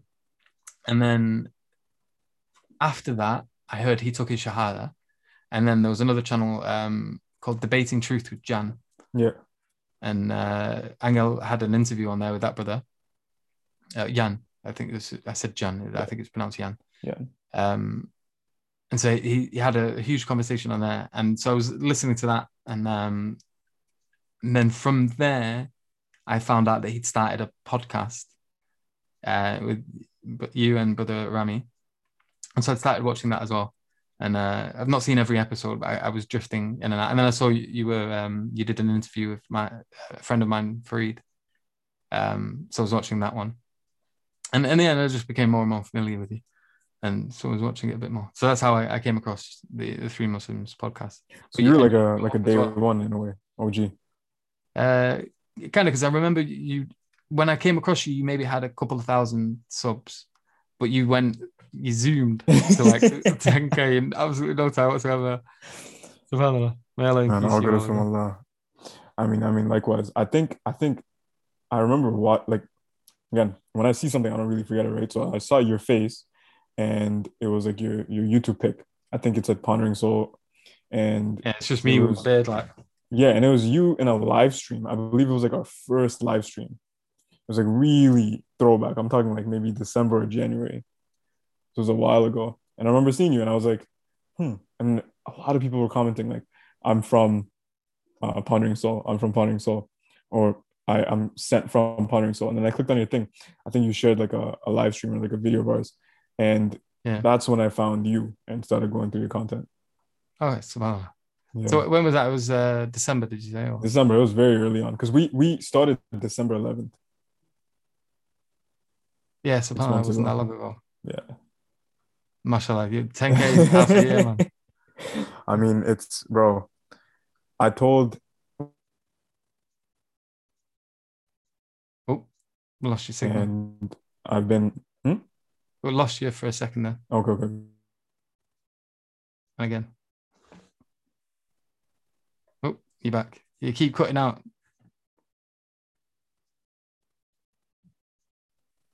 Could you hear me now? Yeah, I can hear you now. Perfect. I'm on data. Basically what happened, bro, is I knew Anho. I knew Rami. I've been speaking to Anho. Again, bro, it's Jahiliyyah. I don't want to get too into that, but Yeah. I think it was sometime around 20. It was definitely 2019. I brought up the fact he was kind of iffy. 2020, we went to Iceland, and we were cooking dinner one day because it was at an Airbnb, and I was just basically telling him about, bro, you know how we've been searching, and basically there's like so much new age stuff, right? There's like DMT entities, there's like like spirits and Kundalini and all this nonsense, bro. But I was like, bro, I think you can stop looking. I think I found it. He's like, what? I'm like, oh, bro, I think it's Islam. And like, I don't know, like maybe like to people, it's like, oh, you were born into it, you might be biased, right? And I was like, bro, just read the Quran. Like I'm telling you, like this is it. It's like the worst. It just reaffirmed everything I already thought. Yeah, because the thing is something has to be true. Now, like say for example, you could say to me, I was born in an atheist society. It's like, well, you know, what if you were just atheist because you were born into an atheist society? Like that, none of that matters. That doesn't declare the truth or falsity of anything because you were born into it. If it is true, whether you were born into it is secondary. You've got to ask yourself then, it's like, well, like what? So even if it is true, you want me to reject it because I happen to have been born into it? Right? That don't make no sense. Facts. That's true, man. A lot of people don't see it that way, though. However, it's pretty unfortunate. Um, when I kind of I felt that inclination to tell him, like a brother. He was genuinely like, if you're talking about like top five people I'm closest to, or even top three, it was him. So I naturally told him that, and he was like, we talked about it. He told me how he's Puerto Rican, right? So he's like, when he was back in Puerto Rico, or I think it was his grandfather he was talking to, and his grandfather's like, no man, there has to be a God. We were just talking about Islam here and there, nothing crazy. But I got stronger into my deen 2020. See, COVID, Ramadan, the first Ramadan in 2020, that was my year, specifically that month. I really increased in my iman, alhamdulillah. And I think that was really when I took a turning point, right? So anyway, it was after that he really saw a change in me, along with a lot of people. And I was like, I just felt more of a calling. Bro, you don't get on Deen and then want to just abandon your friends and then start like new friends. You want to at least try to see if you could guide them, try to like give them some type of insight. And then it's like, okay, after that, you've done your job. If they're not gonna budge, it is what it is. So I kind of told him, I was like, hey man, this is it. He had a lot of questions, alhamdulillah. It was very natural. Do you get me? It was like he had that inclination too. He had a lot of experiences with salah, not salah, sorry, with meditation, and he just felt guided to Islam. It was a very passive experience for him. It wasn't so passive for me. For him, it was like he was guided. He just like kept seeing the Quran in his shelf. Like he felt that calling, repeating numbers. You get what I mean? So he just kept feeling it and he didn't resist it anymore. Exactly, patterns. And he just went into it. And he just felt it. He felt waves in his body, in his spine. He had an intense experience and he had a lot of questions. A lot of people, once they're at this stage, they still have questions. What about this common thing? What about that? What about this in some David Wood video? What about this argument or this something about the conduct of the Prophet Sallallahu anything. And then alhamdulillah, we had a few discussions. I told him, I was like, bro, we're gonna talk like here and there every now and then. We started talking like I think 4, 5, 6 hours every night consecutively at some point. And it was at that point I was like, there's no way like he's not after all this, right? And then at the end of it, he was ready to do a shahada. I think he was kind of delaying it, but I'm not gonna lie, like I'm not gonna say it was the right decision. I'm also not gonna say it's the wrong decision because again, we're still here where we are today, alhamdulillah. But I was like, bro, what if you want to like be the perfect Muslim? Because he was saying typical stuff that most of my friends said before reverting, like, oh, I want to at least finish the Quran. Bro, every time I heard that, I was like, what are you gonna do after read Sahih Bukhari? Or like it doesn't end, bro. Right. So it's like if you feel it, you could become learned, but it's like that line of becoming where you are, you're never gonna get there. So if you really feel it, just you never know what's gonna happen, right? So it's err on the side of caution. So he was like, all right, bet I'm ready. He became Muslim, alhamdulillah. This was in October of last year. And as soon as we were done, last year, I went to a trip to the mountains with Rami, right? This is again, at this point, they still don't know each other because when you have friends, your friends might not necessarily know each other, right? So me and Rami were like, we should start a podcast about Islam, but like more like modern day, right? And we never really pursued it or entertained it. It was just like a something we just put out into the universe. Now, after he became Muslim, I introduced him to Rami because Rami has more knowledge about the deen than me, and I was kind of telling them to link up, and I just threw it out there, man. I was like, yo, we should start a podcast. And Angel told me this. I remember he's like, after speaking with Rami, it just goes to show how far I have to go and how much I don't know anything about Islam, at least compared to him. So because of that, I think we should wait. And I'm like, that's a good point because you don't want to start giving dawah and trying to, guide people to Islam if you don't know much. But at the same time, it's like, when is it time, So why not just start? Well, I'll give you my sort of perception of your podcast. So for me, you've got a nice dynamic. So, and it looks as if we're sort of going on this journey with Angel like in the process of learning and discovering, and with you two brothers as well. And I think you bounce well off each other. So alhamdulillah, I don't think it's a bad idea that you started it, because obviously you've all got your different perspectives, and Angel, like, being new into this, he's giving you the perspective of, well, I'd like to learn about this. Let's do something on it. Rami, if he has his connections with this, that, or whatever person, and yourself as well, you can obviously interact with that and explore these questions and get answers and go through that process of learning with him. So it's an interesting dynamic you've got going on. And Alhamdulillah. I'm glad you started your podcast. Yeah. And didn't take his initial intuition on that. Alhamdulillah. I told him, like, that instant, bro. I was like, bro, we're not gonna be like an Islamic podcast. We're gonna be a Muslim podcast. You get me? There's a difference. And it's like, and he's like, he got that. And I was like, let's just start, bro. Like, it is what it is. And then alhamdulillah, we didn't miss a single week. I think consistency is the name of the game. I already told them, I was like, this is what we gotta do. We did commit to one episode a week, but we didn't really like pick things up until we did 2 episodes a week. And now we're doing 3 to 5 uploads a week. So it's mashallah. So I am terrible with organization. Same here. You don't get that impression, bro, because it was you and Angel's videos as well from his. He's got his own channel, hasn't he? Yeah, bro. I'm literally no different than anyone terrible. Like, you can't see my desktop right now. I use 4 different apps to just make the thumbnails because I don't know anything. I don't know ish about graphic design or anything. I'm a med student, bro. I have no experience with like any technical. I'm really bad at technology too. So video editing, I didn't even know what iMovie was. So the story was, I think, what? Of iMovie or editing. Okay. iMovie is like the app. Oh, yeah. I thought you said IMV. I was like, I don't know what IMV is. So I think Rami was, I don't mean to throw Rami under the bus, but it's a funny story. Rami wanted to edit our first video because I was like, okay, I'm going to do the thumbnails. I'm going to do all the audio streaming platforms, Patreon, all that. Angel is going to try to, post a bit more, market it a little more, whatever. Rami knows more editing than all of us, right? Plus, when we're playing Call of Duty, bro, me and Angel are just, doing normal people stuff. This man's using keyboard and mouse. So if you're a keyboard and mouse guy, you can edit the videos, right? So it was fair enough. And apparently our little short 45-minute podcast took him, I think, 10 to 20 hours to just export. And I think his laptop kept freezing or something was happening. Bro, it was at that time, I was like, nah, bro, this is not going to work out. Like, we can't do this every week.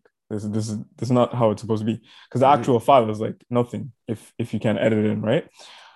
So I got iMovie on my phone, bro. We figured some stuff out and we just learned things along the way. I still use 4 different apps for the thumbnails. Could I do it in one? Yeah, but listen, for me, it's more like I figure out like a self-taught way of doing something, and it's like I just stick with it. I don't want to like. Is there an easy way? Perhaps. But I'm kind of old-fashioned like that. Like I do online coaching too, right? For fitness. And a lot of my clients told me you should get Calendly, right? Because Calendly is like where you can book and it's all automated. And then for me, I'm like, bro, I use my notes, like my iPhone notes app. And I literally put like day to day. And they're like, bro, how do you do that? I'm like, I could just erase it, add things. And they're like, bro, wouldn't you want Calendly? I downloaded Calendly, bro. To me, it just seems a little more complicated than just doing it myself. That's the thing, when you get used to your own patterns and that, like stepping outside of that, it's a lot more effort sometimes. 100%. But like, I was going to suggest just StreamYard, man. You need to get a StreamYard account. We use StreamYard, yeah. We use it for streaming and reactions. We don't really use it for recording podcasts. So you can set it up unlisted. Oh yeah, like we can record only too. With StreamYard, it's just we just like Zoom for that. I don't know why. We have both. Okay. Mashallah. Yeah. We use both. So our reaction videos are StreamYard, our live streams are StreamYard too, and then our actual episodes like this we use Zoom. But I wanted to quickly touch on. I got like 5-ish, but I'll quickly go over the theory that me and Angel came up with. And this was through. I don't want to say like again, we're not experts. We're not anything but just people trying to figure things out themselves, right? Yeah. But this is our theory. We have a theory that all mental illnesses, right? Give or take. I don't want to say like flipping Alzheimer's with amyloid plaques in your brain. That's a physiological thing. That's not just psychological at that point, right?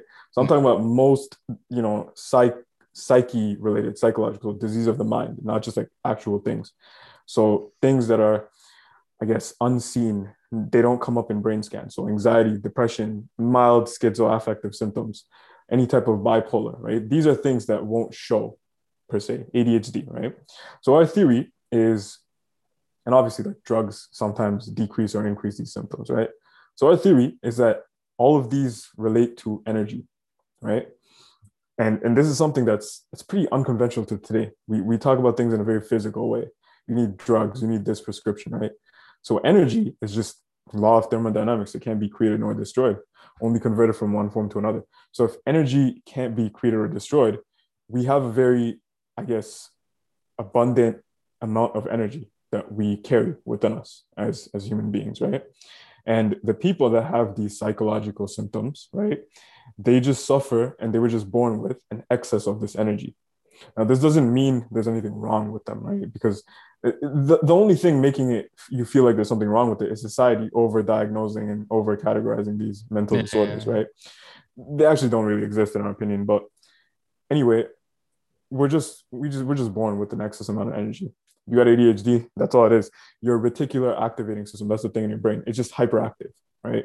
Yeah. So we have a severely high excess amount of energy that we're not using because today the modern, I guess, man, I hate to say it, but it's what it is very sedentary. We live very normal, sedentary, repetitive, desk job 9 to 5 lives. We don't really get up, right? We're just in our seats all day. And you're not using that energy. So what happens is this energy just keeps building up. Kind of like if you have sexual energy building up, right? You're not married, you don't want to do haram with yourself, so you're gonna have a wet dream. If you're just angry and you're just not doing anything about it, you're not discharging this anger in a very mature and responsible manner, or working out or something like that, you're just gonna have a fit or rage or just flip on someone, right? So similarly, this energy that we have building inside us, when we're not using this energy, right, our body just does what our body normally does with anything. See, homeostasis or equilibrium, it doesn't care how we feel. If you want to puke, it doesn't ask you, Yusuf, you're in a podcast right now, or you're in a social setting. Maybe you might not want to puke. It's just gonna make you want to puke, bro. Same with if you eat something that you shouldn't, right? So it's the same thing with this energy. It doesn't care how you feel. It just knows efficiency. So the organ in our body that uses the most energy than anything else is the brain. So if the brain uses more energy than any other organ, our body just knows that if we shoot all this excess energy to our brain, then it could just just get rid of it and use it up. And if it uses it, then you will be brought back to homeostatic or equilibrium levels of energy where it's not excess anymore. You're at least normal. Kind of like if you're too hot, it makes you sweat. So you just get rid of that heat. So in a very same similar way, our theory is our body just wants to get rid of that energy. So essentially, it's an invitation to any of the viewers right now that you should get rid of the energy first before your body tries to take over in a way, or like have that wet dream analogy in a way. So it's like before it shoots all this offset and surge of energy into your brain. Because once it does that, it's too late. Then you get all these symptoms of like an overactive brain, of like brain fog, depression, anxiety, ADHD, all this. Furthermore, what burns more calories or energy, a positive thought or a negative thought? It's obviously a negative thought, right? So you combine that, your brain's like the most efficient machine once it gets into that feedback of using your brain to just get your energy levels at base, right? You got 2 days. If the first day you spend outside, right? Think of it like when you were with your shabab, with the boys, right? And you're just out here just doing whatever, living life out here, primitive, just like you're in the moment, you're present, you're living life, you're vibing, right? How do you feel when you come home? You're good. You're exhausted. You just go to sleep like a baby, right? Now compare this to a day where you're not doing that. You're in your bed thinking about nihilistic stuff. You think about the most depressing stuff. You're overthinking and negative thinking, right? I guarantee you this, you will feel more tired after the second day than you will after the first day.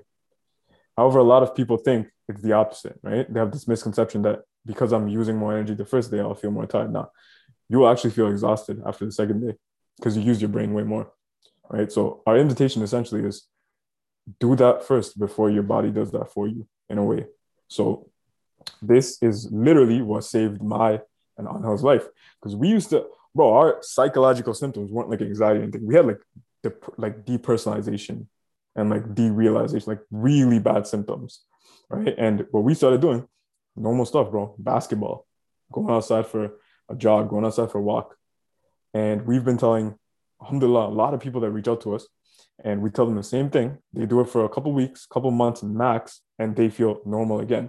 And these are people that haven't felt normal for years, right? So any of you guys watching, if you do want any more info on what we're talking about, just hit us up on Insta or anything. But essentially, that's our theory, right? It's not obviously like anything. Like Yeah, so this kind of objective links truth. as well, funnily enough. You know, when I was talking about the Flatlanders stuff.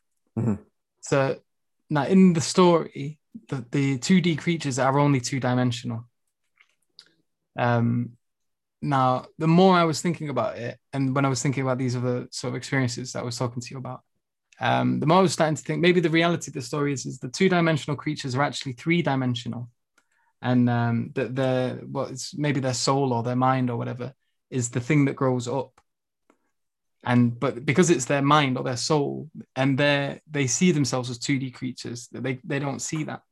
Mm. And so making the analogy now over to the human being, the way I sort of conceptualize the human being and the relation between body and soul is this extra dimensional connection, in that there is another direction that's not up, down, left, right, blah, blah, blah, blah. But there's an element of the body that grows in this other direction. And I sort of connected it to the brain as well, in the same way that you were saying that a lot of the energy that goes to your brain. And this is true. And it also helps to sort of make sense of this idea of these connections that you can get with people, where when you're thinking about them, they seem to know you're thinking about them and they can get in touch with you. Or when I mentioned the story about me talking about the when's your earliest memory, like I was trying to visualize, and I couldn't get this story out of my head, how if my mind was growing in this other direction and he was to see my thought, how would he be able to recognize that as mine? There would be no way. And so when you were talking there about like this excess of energy, it sort of links there to this idea, because I do think, because you are right, if you have too much of something, if you don't do something to vent it, you know, like the same way with the pot, if you don't like let the steam out, the pot's going to explode. And in the same way, if you've got a lot of pent up anger, if you don't do something to vent that, like you say, if there's no prior movement consciously, then it's going to happen automatically. And so that'll be like an outburst. And then you're not in control anymore. Yeah, exactly. Now, what you're saying there, it makes it, the only thing I would sort of maybe mention on, so you refer to energy within a closed system. It can neither be created or destroyed on top of what's in that system. Now, how do we relate that to Allah's power? Like, for example, we would say that creation obviously is created. That there's a sort of theological issue you just need to be a little bit careful of in regards to, if energy is itself, it's possible that it is created. It's just that we can't add anything to it. Yeah, we can. Yeah. The question is how does that energy relate to Allah's power? Because Allah is obviously eternal, and His power is eternal with Him. And so that there is this eternal power, and energy is sometimes described as power as well. It's this, you know, the potential for something, for work. So there's just a thin line there that just, I guess, we can think about it and maybe talk about it another time. But just I would be careful of referring to energy as something that, you know, the way you word it is important. But yeah, no, but what you're saying there, I would say, and obviously, like, quick disclaimer, guys, if whatever I'm saying, it doesn't, I'm not intending to, you know, contradict any, you know, authentic hadith or like, yeah, you know, I don't think teachings you of Allah or were. anything. Yeah, no, I never took that. It's just the way our anecdotal, I guess, limited subjective experience to try to rationalize and like explain why things are the way they are. Yeah, And like, it's again, it can only, it's could it be placebo? Who knows? But it's worked for us. It's worked for a lot of people, alhamdulillah. So yeah, it's pragmatic in that sense, isn't it? So yeah, definitely. And but the thing is it does, what you say is something that sort of connects. So a few ideas that I've been running around in my head, and I would, because the question here with regards to a lot of these things that we refer to as sort of mental illnesses is a question of what we consider to be normal or abnormal. And a lot of the time it's like, well, who's deciding what's abnormal exactly? And you know, especially with today's age and a obsession of sort of writing things down, categorizing it, putting everything into specific boxes and calling things like illnesses. Like my brother, he was someone who was, my mum was told he had ADHD and they wanted to hop him up on Ritalin or whatever it is they give the kids.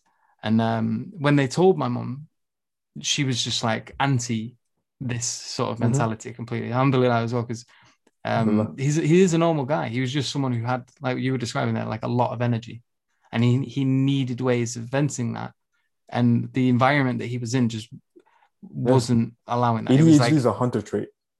Yeah. They're actually, it's actually a gift, you know. Yeah, but it society makes it seem like it's not. Yeah, it's like if you put, like if you're judging a fish based on its ability to climb a tree, or fly, like, you know, then it'll be a useless fish. Then the person that's making the mistake here is the one trying to get something that's that in, equivocation, in its own particular nature would thrive, and then trying to take it out of that. Like the classroom is for a very particular kind of person. You can't expect everyone to thrive in that environment, and just simply because they don't thrive in that particular environment, it doesn't mean they're a failure or that they're, you know, there's something wrong with them. Half of the time, it's just a case of like how we've understood how an upbringing should take place. And bro, I feel that because me and Anha have ADHD. The amount of times we got like our parents called for just not being in our seat. Yeah. You know. So well, and the question here is like, is it really, really reasonable to expect every single child to have to go through this sort of factory line setting where like the only thing everyone has in common is their date of birth, their date of manufacture? They go through the years like a conveyor belt and through this generalized method of study where all kids are just sort of treated the same. Everyone has to sit down in this classroom for X amount of days. Maybe there's one lesson a week, which we'll call physical education, which is an hour, if that, where they're doing something active. And then for the rest of it, we're expecting them to sit down, listen to people that are 50 to 60, 70% of the time boring, monotone voices, hate their job, in a state of repetitive, they're underpaid, they're overworked, you know, like, and what you want the kids to listen to this, man. Yeah. It's not strange to think that certain people with excess of energy here wouldn't thrive in that particular kind of environment. But then you get my brother, you put him into a rugby team, and he was an absolute monster, and he 100%. Was like charging through kids and breaking arms, and like he, like in that environment he thrived, and in that other he didn't, and they couldn't really see that. Yeah, they put the problem on him and diagnosed it as an illness. 100%, man. I was just gonna add, Akhi, that whole cliche that we were brought up with, the guy who's stupid, you know, stuff for Allah, but they're like, he gets bad grades, but like he's good at gym. And then, you know, everyone's like, oh, it doesn't matter, you're good at gym. That's not what really matters. What really matters math and like science. It's like, what if that's just not for him? Right? There's this whole standardized system of baseless, I guess, standards. It shouldn't relate to everyone, right? We live in a one-size-fits-all society. Well, you know? It's because it's effective. Effective in the sense that it's like if you had a system that was taking every individual into account and trying to play on the strengths of people and didn't just look at them in terms of, oh, well, he was born in, 1989 or 19 whatever. That takes a lot of energy. It takes a lot of time. It takes a lot of resources in order to build a system that does that.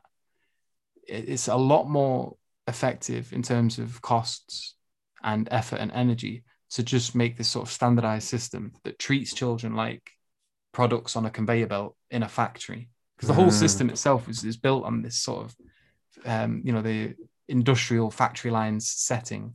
Easy to mass influence too. Yeah, exactly. And so you just put things through this system and it comes out the other end and you've got this like prepared individual, and those who don't happen to fit very well with that system are just sort of discarded to the sideline and considered ineffective or problematic or this and that. Or deviant.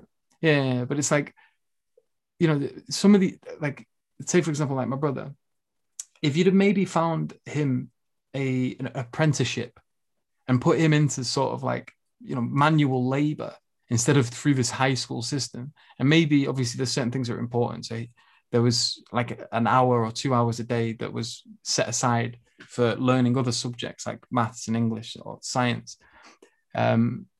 Maybe that would have been a lot more effective. Having him work hands-on, getting sweaty, using strength and, having to engage with things rather than just like sit there and think about all these abstract notions and looking at writing on a whiteboard, but like getting his hands dirty, that maybe that'd have been like a million times. It's not like he's doing bad for himself now. Alhamdulillah, he's got his own like food business and he's running, he's doing things with his hands. But see, exactly, he's thriving in it. He's doing really well.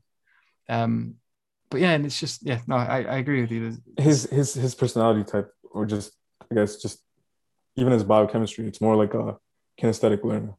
I mean, they're not the typical student, in a classroom setting. It's not gonna work. They work better with like hands-on. There's people with ADHD.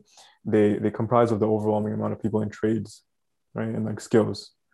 And there's people that are like more like better. It starts to sound just like a personality type than a disease, isn't it? It's like yeah, exactly, and that's all it is, bro. If Allah made us, in all these different ways, it's not because I don't know, the society, they don't have Islam, right? So yeah.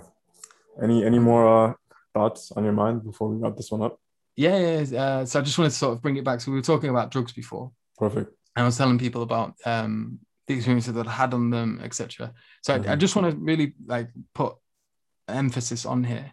I don't want to make it seem like I was beautifying that at all, because it really isn't. It's an ugly scene, and it's one of the, I would say, major contributing factors to a lot of the problems that we're having on Earth today.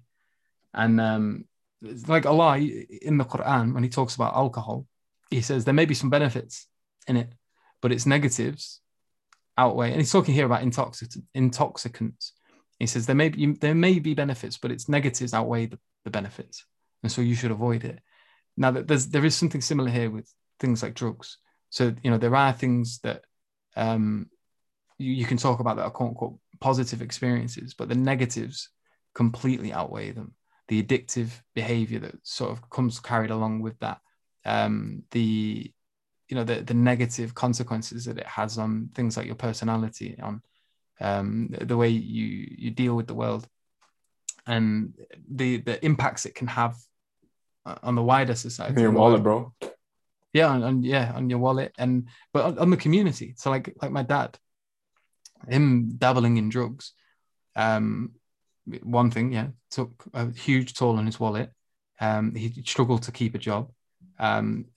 He got into things like stealing in order to make up the funds that he didn't have because he was spending it on drugs. It had a massive impact on his family. It killed him in the end. His relationship with his wife, with his children was affected heavily because of that. And I see the same thing happening with a lot of my friends. Not everyone's on heroin. Some people do cocaine, and you see a similar thing. It's money, it's addictive, has these horrible impacts on things like their behavior, their personality. Things like cocaine cause people to become like egomaniacs almost, especially when they're on it.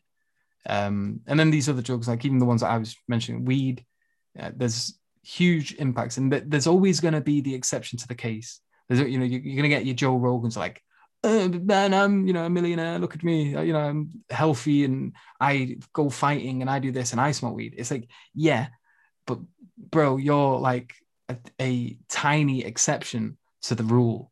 Like the majority of people, when they're young and they get on this sort of stuff, they have increased chances of things like paranoia, schizophrenia, and things like this. And there seems to at least be some sort of correlation here between certain types of behavior being accentuated when you take these kind of things, and they're really not necessary. Now, they say sometimes, and this is a common mantra in Western society, that, oh, you need to let them make their own mistakes. No, you don't. You don't need to make your own mistakes. A wise man can learn from the mistakes of someone else. Now, you can get an insight into the quote unquote the positives of these things by hearing about other people's experiences and about what they took from that. That doesn't mean you have to experience that yourself. You don't have to murder someone and to go through the profound guilt and shame that might be associated with the realization that what you've done is wrong, in order to understand the wisdom behind the rule that you shouldn't murder people. Like, yes, I can guarantee that if you did it and felt all the negative impacts, that there would be a lot of lessons to be learned from that. But it doesn't follow that that everyone needs to make that mistake. And it's the same things like drugs, psychedelics, and stuff like that. There are mad experiences that you can have on these things. Some of them can be incredibly interesting. Some of them can be pleasurable. Some of them can be insightful. But it's, it doesn't follow from that you need to have these things as well, and that you need to come out of that in order to abstract whatever wisdom there may be within that. And there's a warning as well: be wary of wisdom that's unearned. Mm-hmm. That's what the Buddhists call it, right?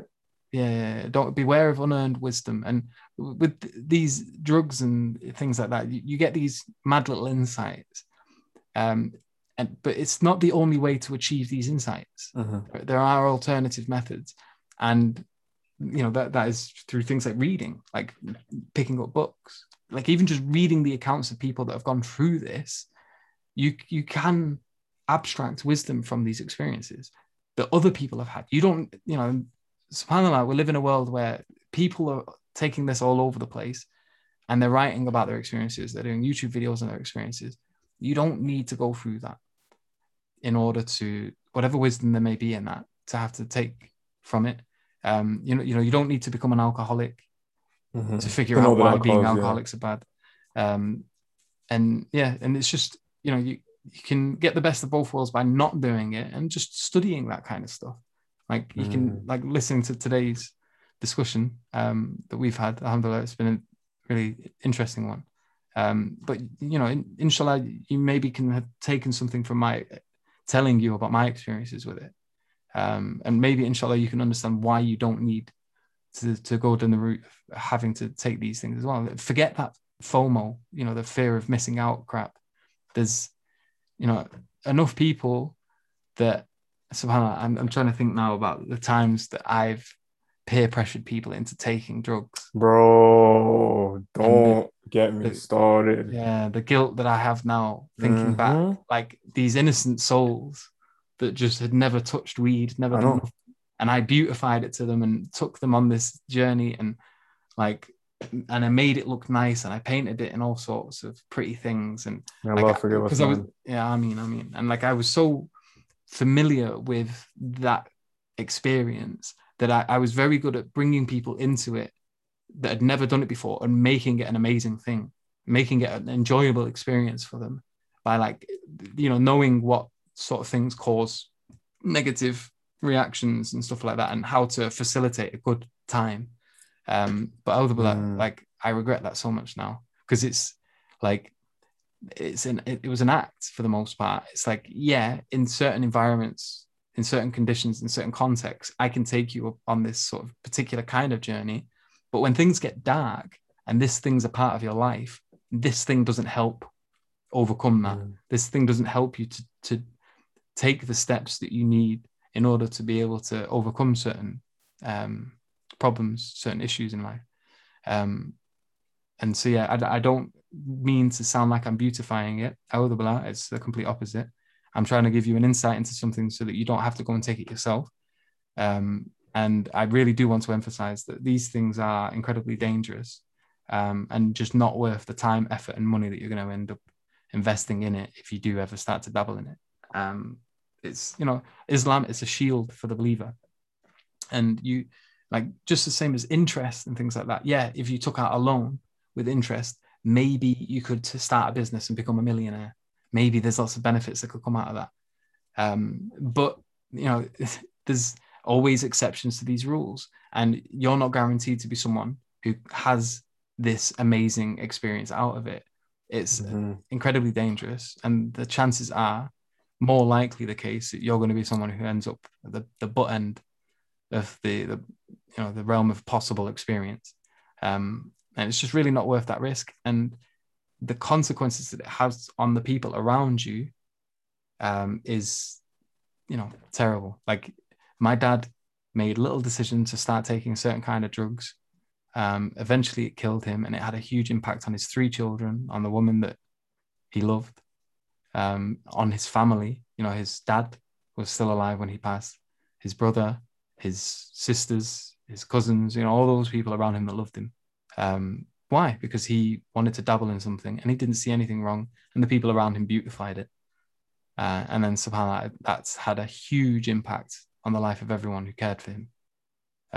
So it's just not worth the risk. And like I say, you can abstract whatever wisdom is there potentially from just reading about it. You don't need to take it. Yeah, I just wanted to end on that because it felt like important, and I didn't want to. Alhamdulillah, mashallah, man. Leave on And Jazakallah khair for all the wisdom, all the insight, all these golden nuggets of just wisdom that even I've benefited so much, man. That's why I wasn't talking too much in this episode, and especially the last one we did with you, because sorry, I do ramble. I love learning, bro. I'm all for that. Yeah, I didn't feel that one bit. Like I feel like teachers and profs ramble, bro, because I'm not really engaged, but felt very engaged. Alhamdulillah. I need to learn to talk less though, and I keep forgetting, and then just going on these huge 10-hour spiels. But yeah, no, Jazakallah khair for having me on. It's been a pleasure. It's a weird dynamic going from watching your podcast to being on it. So thank you for inviting me. It's been a pleasure talking to both you and Rami. And likewise. I think the audience should look forward to the TAP and T3M collab.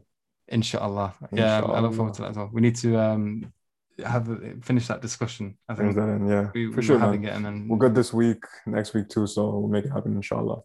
Inshallah. But yeah, Jazakallah khair for the time, man. Allah grant you a long, successful life of just continuing to influence a lot of people. Keep doing your work, being a great father. And man, if there's anything else, just don't hesitate to let me know. Yeah, it's same for you, bro. Stay in touch. And Jazakallah khair. Assalamu alaikum wa rahmatullahi wa barakatuh. Wa alaikum assalam wa rahmatullahi wa barakatuh. Take care. Yeah, bro.